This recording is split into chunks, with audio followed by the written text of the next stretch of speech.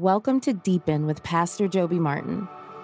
The Church of 1122 is a movement for all people to discover and deepen a relationship with Jesus Christ, and we're praying this message helps you deepen your relationship with Him.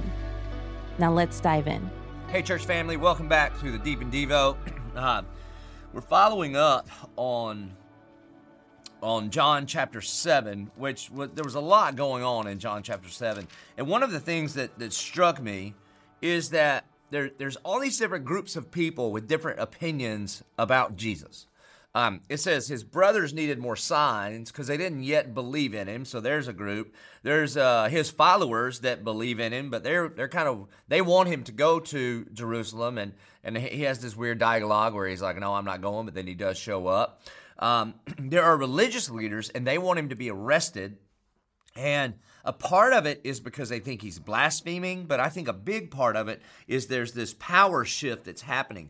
Because over and over now in the Gospel of John, the Bible says that many, after they heard Jesus, they believed. And so the power brokers, the Pharisees and Sadducees and the religious leaders, they see people begin to go to Jesus, and unlike what John the Baptist did when he said, "He must increase, I must decrease," they said, no, he must be arrested so that we can stay in power. And yet, if you'll remember, when the officials show up to arrest Jesus, they don't arrest Jesus. And when they're like, "Well, why not? Why didn't you arrest him?" They say, "We've never heard anybody preach like this man. He's doing signs and wonders." So they have an opinion about him. Then there's another group of people, and they're all hung up on this one detail. They're like, he can't be the Messiah because he's from Galilee. And the Messiah is supposed to be out of the line of David from Bethlehem. It would seem like he would just take one little Sunday school class with that group, and then they could have their questions answered. And then in the midst of all of that confusion, everybody with their opinion about who Jesus is, Jesus stands up in verse 37 of John chapter 7. He says this, "And on the last day of the feast, the great day, Jesus stood up and cried out." So this means like he stood on the table and he was loud. "If anyone thirsts, let him come to me and drink. Whoever believes in me, as the scripture has said, out of his heart will flow rivers of living water."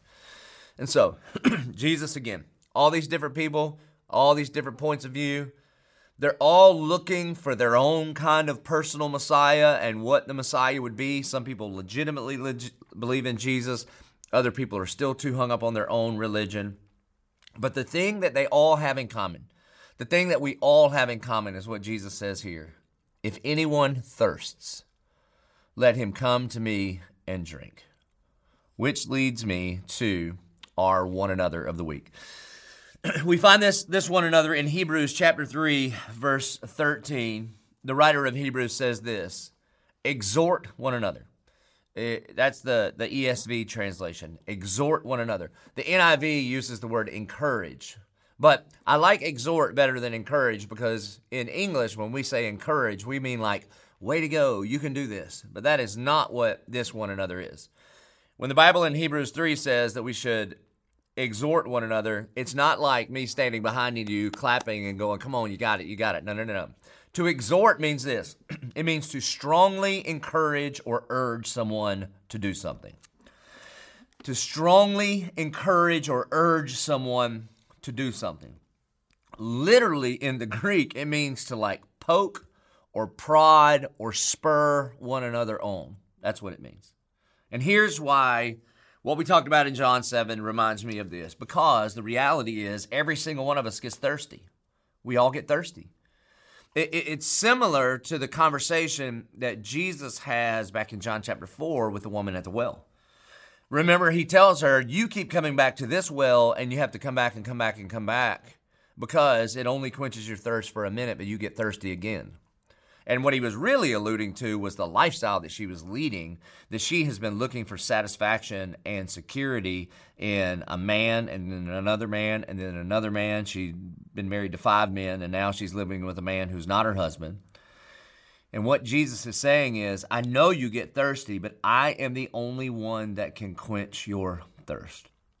And so, Church of 1122, you and I need to exhort one another, strongly encourage one another to not continuously return to those wells that are always going to leave us dry.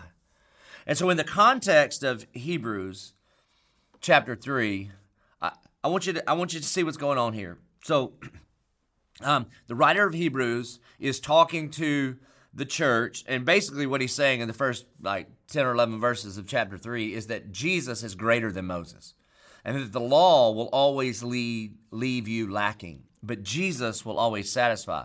And then what he's talking about here is, even though we know God, even though we have seen his miracles, even though we have been transformed by God's grace in our life, every single one of us still have this tendency to complain. We have a tendency to wander away from the God that we know. And what was happening in Israel is that Moses goes to Pharaoh, says, let my people go. God sends the 10 plagues. The people of God are freed by Pharaoh, and then Pharaoh changes his mind, and so they get to the Red Sea, and the Red Sea's in front of them, and Pharaoh's army's behind them, and God splits the Red Sea, and God's people walk through on dry ground, and then when Pharaoh's army comes in behind him, the waves come crashing down, and they take out Pharaoh's army. And even though the Israelites saw that happen, they saw the mighty hand of God, they experienced all 10 plagues. And even though when they got out into the desert, God fed them every single day. They woke up in the morning, there was manna, there was like little frosted flakes on the ground. Every single day he provided for them food. And then he even would give them doves to eat. And even though God did all of that, they still had a tendency to turn away from the Almighty God. And when you hear that, you think, how in the world? How in the world? Well, because you and I have that same tendency, that you and I are prone to wonder, Lord, I feel it, prone to leave the God I love.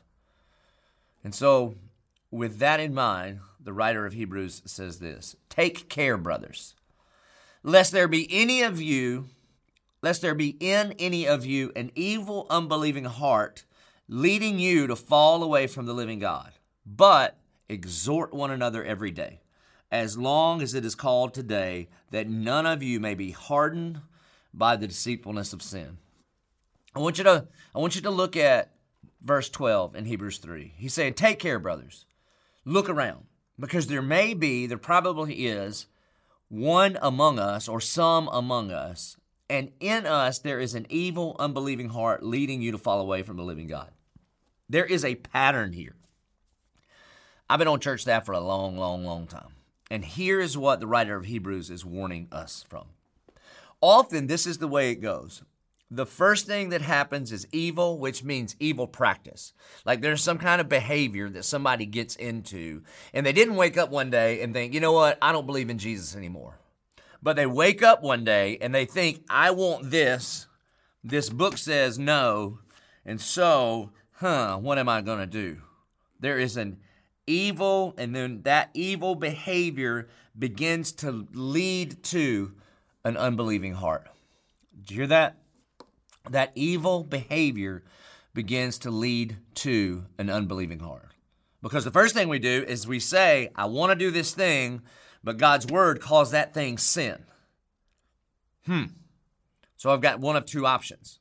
I can submit to the word of God, or I can submit God's word to what I want to do. This is what people do all the time. They have an evil first, then unbelieving heart.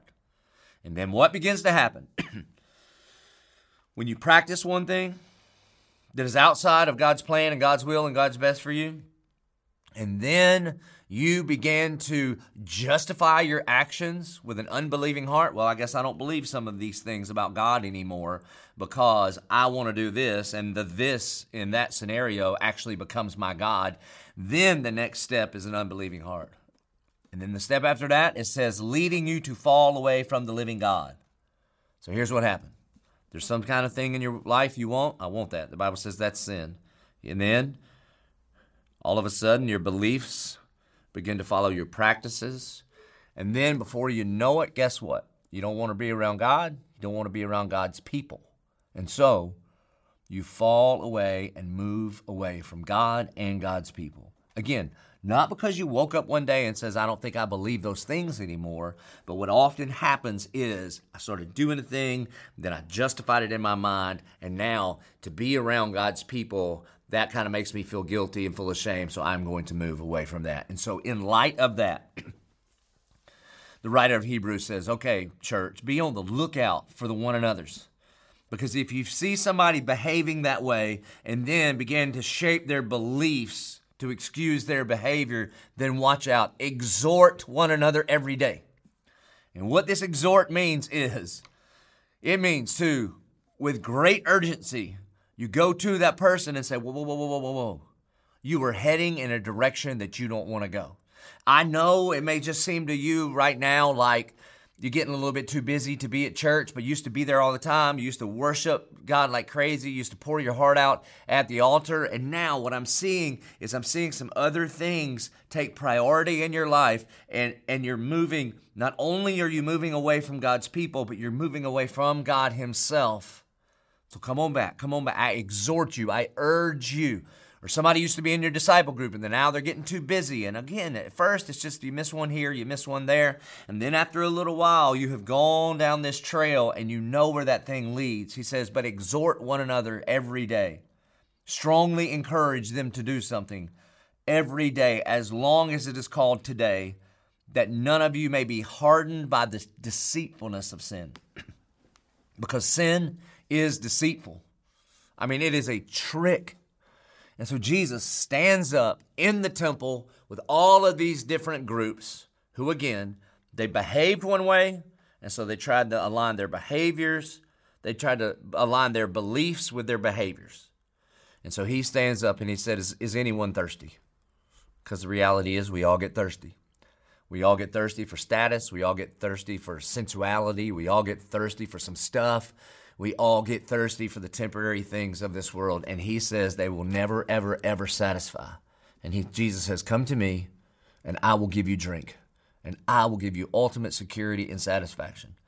And so the reason that we want another is because as we look around and we see our brothers and sisters in Christ Jesus begin to wander away because we're prone to wander, Lord, I feel it, prone to leave the God I love.